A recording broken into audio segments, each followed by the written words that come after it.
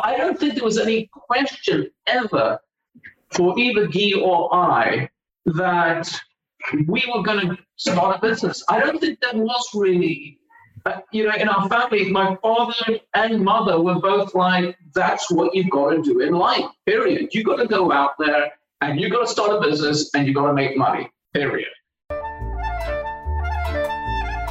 This is Brian Geister, and I want to express my gratitude for you tuning in to Holocaust Survivor Next Generation podcast.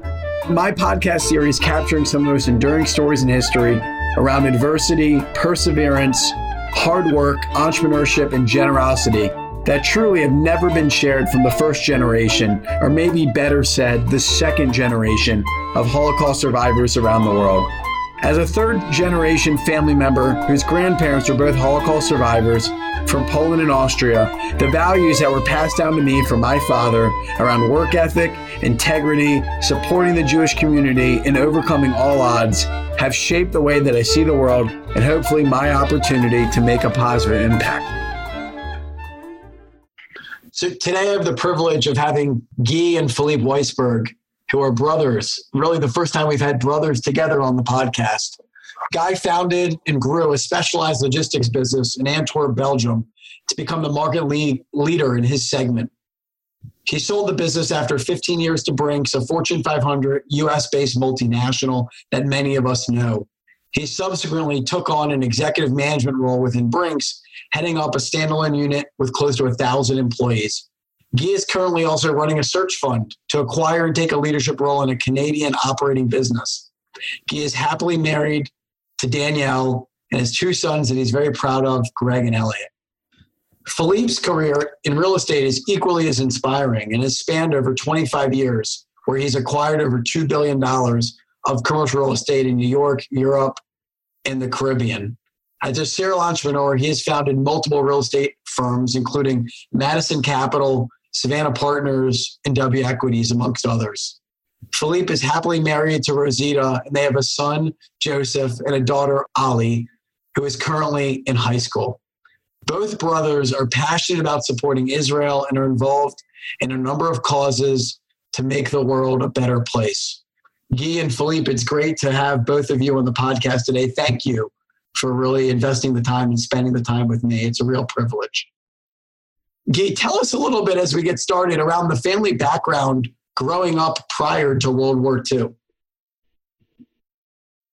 So it's interesting. My dad, actually both parents didn't speak much.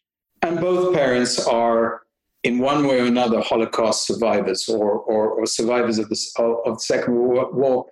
Neither of them spoke much. And so really our knowledge is really based on bits and pieces that we heard over time, little snippets that we may have heard from relatives. But it's all very, very vague. My dad was born in a town called Przemysl, which is on the border between Poland and Ukraine. There were 7 kids in the family, 5 daughters, and then finally 2 sons. So the 2 sons were the youngest. My dad was the youngest. He was the 7th child, apparently very mischievous, apparently was often caught not going to school, not being at school when he should have been, but was very much an entrepreneur at a very early age, buying and selling cigarettes, or helping in the family store. So the family had some kind of small grocery store, and my grandmother, so my dad's mother, was probably the brains, the businesswoman. Apparently, my grandfather was a very nice guy, but would sit at the back studying all day. Apparently wasn't a great business person. They were not religious. They were probably traditional.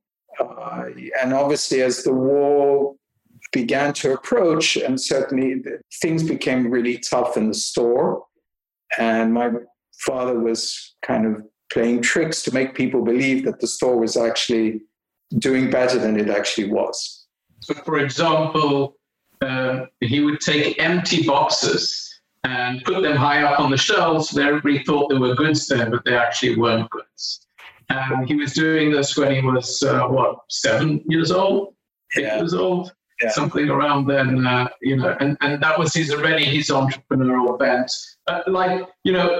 Guy and I have different, we've heard, like Guy says, tidbits. Like if you had asked me, I would have said he grew up in Rivertage.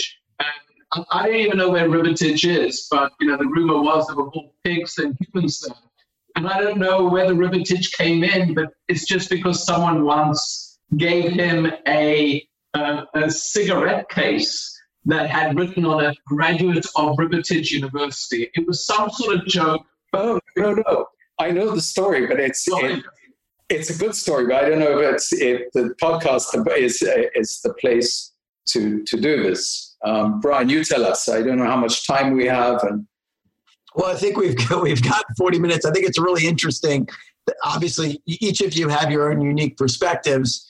And as I'm listening to you, I'm thinking about, I grew up in like a Schmata 2.0 business where my grandfather came here with language barriers and built a clothing business in a flea market. And then my father built a chain of linen stores. And I'm thinking about, as I'm listening to your story, around how we used to talk about the importance of having people in the store. Because once people are in the store, other people know that there's something really good in there and want to buy. And that mentality that is kind of shared from Poland, where our family was from, and you guys is a really interesting one. So Guy, talk about the transition from life before the war, and then the war happens, what that was like, for the family. I also think we should just add before the war that, our mother was born actually in Belgium. But her mother came also from Poland, but came before the war to Belgium. Not really sure about the history there, Guy, you may know more than me, but just to kind of close that all up of the family, give her a little bit of time too. So she was in Belgium prior to the war. Her mother was a very hard-working woman. She became a diamond broker, and actually, I think quite successful. Yeah. But from the stories I heard, when she did come over first to Belgium, she slept on the floor and worked very, very hard to kind of build a family and etc. But over to you on now. The war's coming to Poland and Belgium. What happens there? So there are two. So again, both of our parents have a war story. In the case of my mom, her mother was able to hide her, or to get her hidden in a small village in the south of Belgium. It was actually a priest that found a family. It was a little village, and they essentially took her in. She was 6 years old, and it was as if she was a daughter or a cousin from somewhere. And she spent some of the time there, and then my grandmother, who had been smuggled to Switzerland, was able to organize for her to be smuggled to Switzerland. So that's my mom. My dad was in a work camp called Stalowa Wola, which actually had Polish workers who were paid, and then Jewish workers who were essentially prisoners, working prisoners. And he joined his brother, actually. Both he and his brother were there. And after near the end of the war, they were able to escape from the camp together with about 8 other people. They hid in the forest for about 3 months. And then the Russians had moved in, and they were rescued by the Russians. It was actually an interesting story. They had found German uniforms, so they walk out of the forest in German uniforms. Well, German coats, because it was cold. So they had stolen the coats from the dead Germans who were wearing those. Correct. And then they walk out of the forest, but the Russians had invaded. And so the Russians see them, take them for Germans, and arrest them. And they were taken to prison by the Russians. And it was only because there was a Russian soldier who spoke Yiddish that they were able to kind of get out of prison. But there are lots of these stories which we've kind of reconstructed. Really, my dad didn't tell many, didn't talk at all. But one thing he did mention to me once was when he was taken in by the Russian soldiers and imprisoned, they were put in prison with Germans. And there was one German that was wounded, that he was put in prison with, and he jumped on the German's stomach, and his intestines came out. I've never heard that one. Bizarre. Yeah, he told me that. That's one of the things he told me when I asked him the question, the one and only time that he spoke very little. Wow. There was also a guard in the camp that they used to call Frankenstein. But because my father was very, shall we say, entrepreneurial, I guess is the word, and a very good worker. The way he got into the camp was his brother was taken into the camp and he was too young. So he took black shoe polish, rubbed it on his hands, and claimed that he was a skilled worker in munitions, which is what the camp was making. Correct. And so he got himself into the camp because his brother was there and he had no family, I think, at that point. Correct. So what had happened, if I can just interrupt, what had happened is in the town, again, this is what I've been able to reconstruct. His parents, but mother, father, and two of his sisters were shot in either in the town square or in the forest just outside of the town. He had several sisters who had already left, 3 sisters that had already left Poland. And so he had no other family, no one other than his brother who was in the camp. And that's the reason he went to the camp. Talk a little bit about where you guys were born. Where did you grow up? So I'm born in Belgium. My parents moved to South Africa when I was, they moved twice, but really when I was 4. And then Philip was born the following year in Cape Town. And talk a little bit about just growing up, because now, Guy, you're in Canada, and at the moment, you're in the U.S., potentially Philippe heading back to Israel soon, we'll see. And we spoke about that last time we had the privilege to be together. How did you guys, from growing up, make your way to Canada in the United States? Well, the stories about our parents are much more interesting than I think us. But anyway, we'll go there if you want us to. So how did that happen? Well, South Africa was because of business. My father moved there for business, and my brother and sister, who were born in Belgium already, moved at very young ages to South Africa, where I was born. And then about 11 or 12 years later, moved back to Belgium, and I went to a boarding school in England called Colonel College that doesn't exist anymore. Actually, we all did. We all went to that boarding school. I went to the younger age, obviously, and Guy and my sister Michelle also went to the same Jewish boarding school. And then when we graduated, for me, I never spoke Flemish or French, even though French was both my Guy's and Michelle's first language, because we lived so long in South Africa. I never picked it up. And so for me, there was kind of this natural idea of I was going to study somewhere that would be Anglophone. And so America was the natural choice. And so that's kind of what happened. I went to America. Guy went to England, to London School of Economics in England, and subsequently to Stanford to do his MBA. It's incredible that you both are as entrepreneurial as you are. Guy, you starting a company, building it now out, looking, to acquire another business. Philippe, you and I have spoken about, you love building from scratch. You build, it gives you the rush, and then you go on to building the next thing. As you think about your childhood and these values that were passed down to you, in being entrepreneurial, what did you learn from mom and dad that really you think played a significant role? And Guy, I'm really interested. What do you think it is that Philippe really, as you watch Philippe growing up, that has him, be as entrepreneurial as he is? And Philippe, I'd love to hear, your view on Guy and how,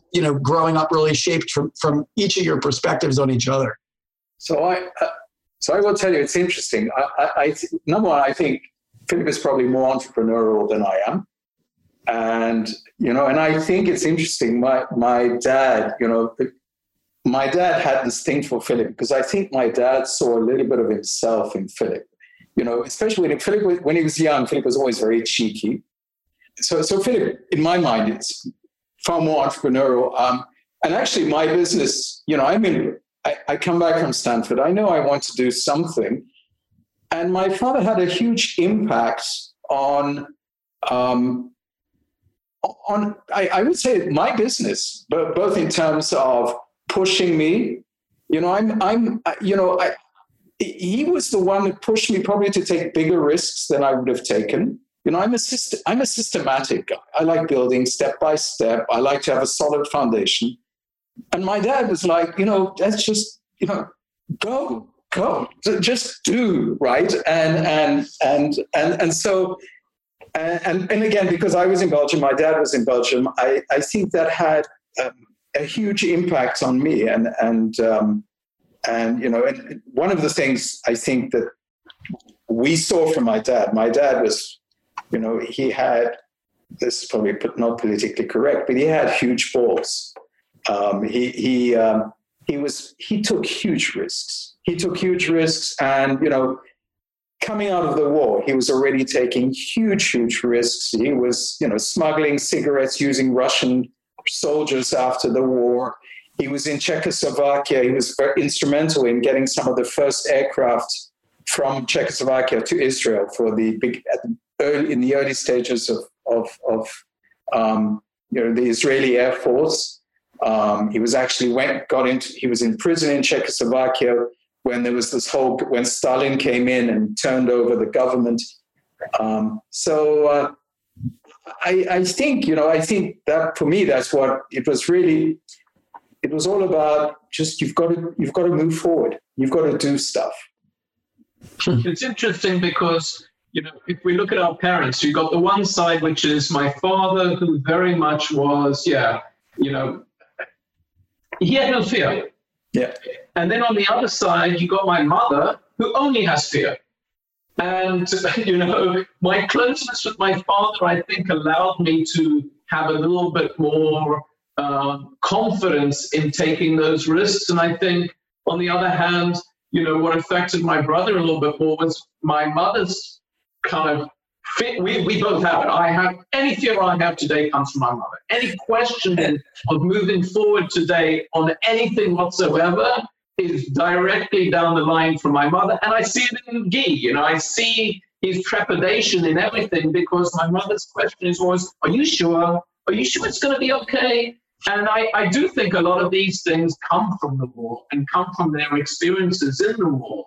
And we have taken those on, and maybe, to a certain extent, that fear has helped us not go wrong. And, that balls, as Guy has said, has allowed us to try and achieve something with our lives. Yeah. But I don't think there was any question ever for either Guy or I that we were going to start a business. I don't think that was really, in our family, my father and mother were both like, that's what you've got to do in life, period. You've got to go out there and you've got to start a business and you've got to make money, period. I don't think we even questioned otherwise. Did you, Guy? I don't think so, no. I mean, I might have done it at university, but not really. There was a lot of family pressure to go and to build something. Yeah. It's interesting, as I'm listening to you both and I'm thinking about how I was raised in my relationship with my father and mother. And I was told at a pretty young age, I could accomplish anything that I wanted as long as I gave it my all. And if I ever, from my father, and if I ever got a C in school, which didn't happen too often, but if it happened, I was in my room for a week and I could come down for meals only. And it wasn't because I got a C, it was because my father was essentially saying, you're lucky to even be here based on our family background. And if you're not going to give this your all, why are we sending you to private school, right? Why are we working as hard as we are to give you this better opportunity than I ever had, and certainly your grandparents ever had? So it's interesting in listening to you both. And that's something that, I think has been really helpful for me in knowing I can do something, because at a really young age, it was deep rooted. You can do anything you want to be able to do if you give everything your all. And so it's really interesting to hear that from you both. Now, in terms of the experiences that you guys have had, or the values, or kind of some of the family stories around the Holocaust and the concerns around it, have any of this haunted either of you? And as you guys have really thought about, survival and, anxiety that you guys have as you were kind of building companies and thinking about your own past? So I feel like I actually, in the end, had tremendous support from my father. My father was, I think, integral in both of our careers as we began them. I spoke to my father very frequently about everything, and only business. That was our relationship. And the one thing that I remember with my father is, it didn't matter whether you were right or wrong. He had an opinion. And the opinion really didn't even have any data behind it. He just decided. And, often there were times, most of the time he was right, just because life experience allowed him to have that gut instinct. But when there were times where I thought that I should go against him, the nice thing is, and I was wrong, right? The nice thing, and this is one thing I never forget, and that is when I would call him and say, you know what, I did that anyway, and it failed, his attitude was never like, I told you so. It was always like, okay, on to the next. Mm-hmm. And that was something that really helped me be able to fail, or be able to make decisions and be able to do things with confidence, because I kind of felt like it's okay. It's okay to fail. And I think being an entrepreneur, you have to have that confidence of, if I fail, it's not going to be the end of the world. We'll just do something else, start again, take another path. So, Guy, is there something similar to that? And it sounds like those conversations for Philippe were happening throughout his professional career and development. Is there something that you really remember from your childhood that gave you the confidence to really push forward? Maybe I spoke to my dad even more because I was in the same city as Philip had moved on to the US. I was in the same city as my dad. And we would have lunch together more often than not. So we were in the diamond industry. It was all, all in one small geographic area. We'd get together for lunch. He would keep telling me, part of it was, I was stupid because I wasn't doing everything he wanted me to do. And it's interesting, he never, I don't know about Philip, but he never kind of said, good job. He never complimented. He never, and it was interesting. He had one or two friends, very close friends, that would come to me in the Diamond Exchange. They would say, you should know your dad's really proud of you. And it was just, but I never heard it from my dad would never say, hey, good job. And so in some senses, you had this kind of ambiguity. He was pushing, but there was never any feedback. But I think that's the war. That's the story of the war, right? He was driven, and it was extended to us. Very interestingly, is that this idea of good job, which I think today in parenting is like the holy grail, right? This is what you got to do for your kids. Neither of our parents ever told us we ever achieved a good job. And quite frankly, I think that's what pushed me to go where I was, because you're always moving. You're never sitting back and saying, wow, I achieved something. You're moving forward. However, we're living in a different world, and you can't help but parent the way you were parented. And I see myself parenting my kids in the same way, which in today's world may not be as appropriate. Yeah, and it's interesting because I certainly, a big portion of my work ethic has come from wanting that I'm proud of you, that it's really hard to get out of my father. And when he does say it every so often, it's actually hard for him. It's hard for him to communicate feelings, because my grandfather, I know, didn't communicate a lot of feelings because he didn't know how to share them after what he'd been through in the Holocaust. So it's really interesting to hear that very similar connectivity between your family and ours. And that kind of has driven us to want to be successful and want that support, but keep us really pushing forward. So it's interesting you say that, because those feelings, we grew up, I think, to a certain extent, and I think this goes to a lot of families who are Holocaust survivors, and even gets passed on to the second generation, and even maybe the third generation, is that having feelings is a luxury. And it's a luxury we were not afforded in the war. And therefore, get rid of those feelings, because they're not going to help you. I think in my family, I was definitely the most sensitive one, and that was a problem for me. It was very hard for me to kind of say, okay, let's get rid of these feelings, because it doesn't help you move forward. But I do think, as you say it as well, and I, reflect on our history, that is something that I think does go through all Jewish people generationally who come from families that went through the war. So as we sit here and you think about the lessons that you learned that are or aren't being passed down to the next generation, what are some of the things that you guys struggle with as you're raising and have raised your children and trying to pass down these values around work ethic? So I never heard from my parents, you can be anything you want. There was none of that. There was none of that. It was just like, well, like you're an idiot. Yeah. It's, so it was interesting. My business, this is my business was very much, it was a logistics business, and it was very driven by IT. In fact, that was my competitive edge, because it was all about being low cost and fast. And that, so I came up, I was the first in the industry that came up with, using computers and using IT intensively. And my father would always walk into the office, see another box of computers, and he would shake his hand, he would say, how stupid can you be? What are you doing with this box? You need customers. Go out and find customers. Stop playing with these toys. Go and go. And there was never, and it was always pushing. There was never any, it was this driven. And, it's interesting. My dad had a stroke. He had a stroke and pretty serious stroke. Afterwards, he lost the power of his speech. So he would repeat the same thing over and over and over again. And there was one sentence. That's all he could say. Whatever he was trying to, he might be trying to tell you that of something, but it was only one sentence. It's not what he was meaning to say. It's what came out of his mouth. It was, I want to make money. I want to make money. I want to make money, to make money, to make money, to make money. That's all he would say.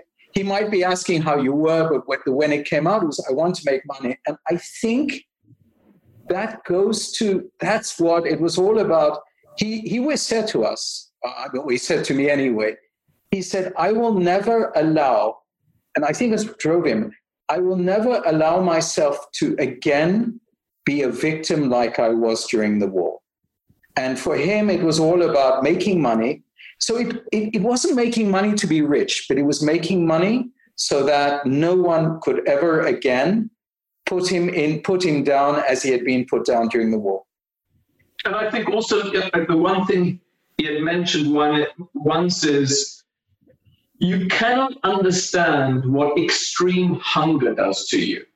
He says, this is something that no one can understand unless you've been through it. Extreme hunger can make you, as he told a story of, a friend of his as a kid, his father denounced him to the Nazis because he was so hungry he needed food. And, this is something I think that also was ingrained with him, that, that whole feeling should never happen again.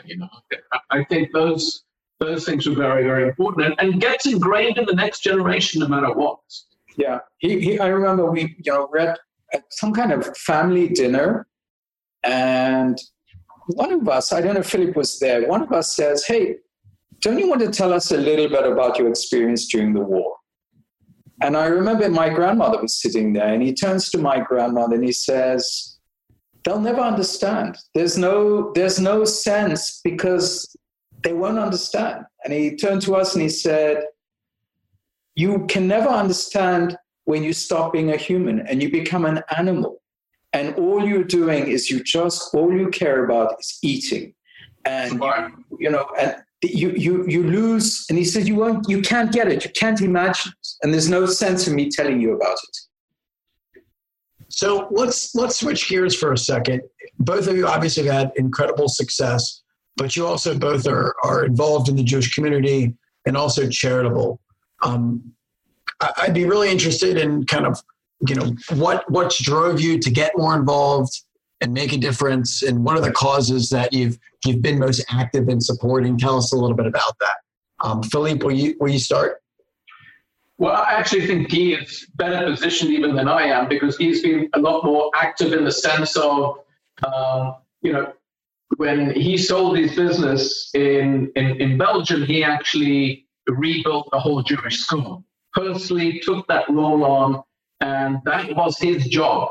And so for years, he was basically charitable doing that. I have never taken myself out of the business world to go and do anything, that's charitable. I'm involved in the charities that I'm involved in, and I feel very, very passionately about it. And like you mentioned, Israel is a very important aspect of my life. It has become an incredibly important aspect of my wife's life. It was never before, but we lived there for a while, and she got that bug. And I think my son has got that bug too. And that idea, and it does come from that, survivor instinct that now we have Israel, we've got to support Israel, because Israel is never going to allow us, just like my father said, to become those animals again that no one will look after. So, my charitable stuff that I do really all revolved around Israel. My wife and I, we are quite involved with AIPAC. We think that it's an important thing for Israel. We started in Israel a campaign to try and clean up Israel. The one thing that upsets us all is you go on these great Tiyulim and you see the plastic bottles everywhere, etc. And it's partly an educational thing and partly. So we've been working with the JNF specifically to put together a program on that. Actually, we've just finished a movie that should be a movie at all, kind of pitch on the whole thing that should come out soon. And hopefully we'll continue doing that. And generally just, charity starts at home, and Jews are our home. So that's kind of where the charity goes. But I think he can talk a lot more to actually physically being involved and dedicating his time rather than resources, even though, on this Clean Up Israel thing, both my wife and I have dedicated quite a lot of time and are in the forefront of it. But, that's as an aside from our business, whereas he dedicated his years to it. Yeah, it was a point in time. So I actually started when I was still at school, together with a friend. We created, it was the 70s. And what you're seeing on US campuses today in terms of anti-Zionism, it's becoming a big deal on US campuses today. That was already, in my university days or pre-university, there was already, in the UK, it was already becoming a thing. So we created a national organization called the Association of Jewish Sixth Formers, which is the last 2 years of high school in the UK. And we organized a conference, and the whole idea was preparing sixth formers Jewish sixth formers, so that when they got to university, they'd be better equipped to stand their ground. So Philip mentioned I was very involved in the Jewish school in Belgium. And that was really, I'd sold my business, so I had time. And it's actually something I really enjoy doing. I took 2 years, and it was, the building had been condemned by the fire department. The tax authority had closed down the organization running the school. It was just one of the principals had run off with a whole bunch of money. It was ludicrous. And the community had lost. This is a school that was started in the 1920s. It was really the core, the nucleus of the the Antwerp Jewish community. And so I got involved, and we were able, over a period of two and a half years, to turn it around, get the community to believe in the school again, rebuild a little bit the educational staff, and we actually rebuilt the building too. So it was a kind of a cool project, very satisfying project. Since being in Canada, I was on the board and the executive of the Jewish high school here. And I'm looking for my next project, but I think I'm into Jewish education, because I think that's tomorrow, right? It's all very well us doing our thing, but how do we ensure that the next generation is going to pick up the reins in terms of consciousness, pick up the reins in terms of supporting Israel and supporting their local Jewish communities? And I worry, and I think education is the key to that continuity. And that's been my interest. I'm looking for a way now to somehow put that into action. Well, this has been such a privilege to visit with you both, to have you on the podcast, to have an opportunity to get to know you both better. I believe your story is one that will inspire others to take entrepreneurial risks, that maybe they're thinking about what they're doing today as a professional and saying, hey, I want to start this company. I'm going to go do that. Or I have had the privilege of being really successful. How can I give back? How can I be more involved in the Jewish community, or in supporting organizations that maybe are outside of the Jewish community even? So really appreciate you both sharing the time, sharing your story, sharing the story around your family history. And really grateful to have you both. So thanks so much, Guy and Philippe. It's truly, truly my pleasure. Thank you. Enjoyed it.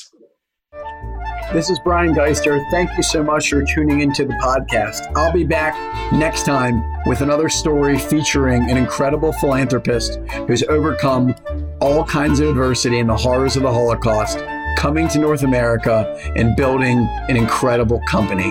Thank you so much, and hope to see you again soon.